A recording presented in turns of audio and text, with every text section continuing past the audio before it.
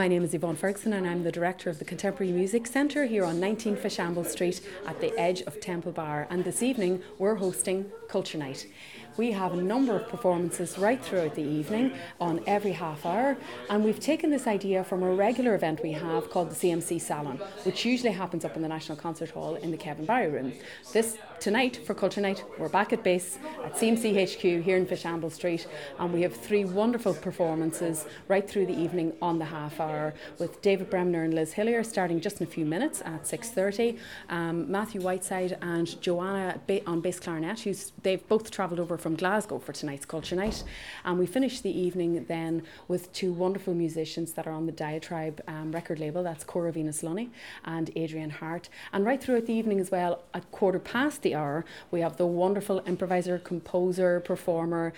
Sean McErline, and he is in our courtyard on this wonderful old version of a clarinet, which is going to be very, very interesting. We always have lots of people through the door. Nearly 1,000 people come to the Contemporary Music Centre on Culture Night, and we're really looking forward to sharing the breadth and diversity of Irish contemporary music with all the people coming through the door, the wonderful composers, wonderful performances, and wonderful musicians who've come to join us here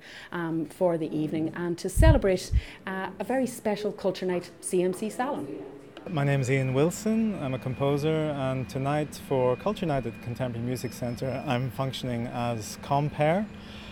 which is a slightly different role to what I usually do for the CMC Salons, where I'm curator as well. But essentially I'll be talking to performers in between their performances of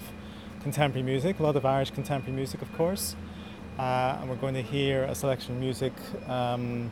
across the spectrum, but from quite a lot of younger Irish composers, and we have a couple of the more established composers in there as well, and we have a few improvisers, so it's a really broad cross-section of contemporary Irish musical activity.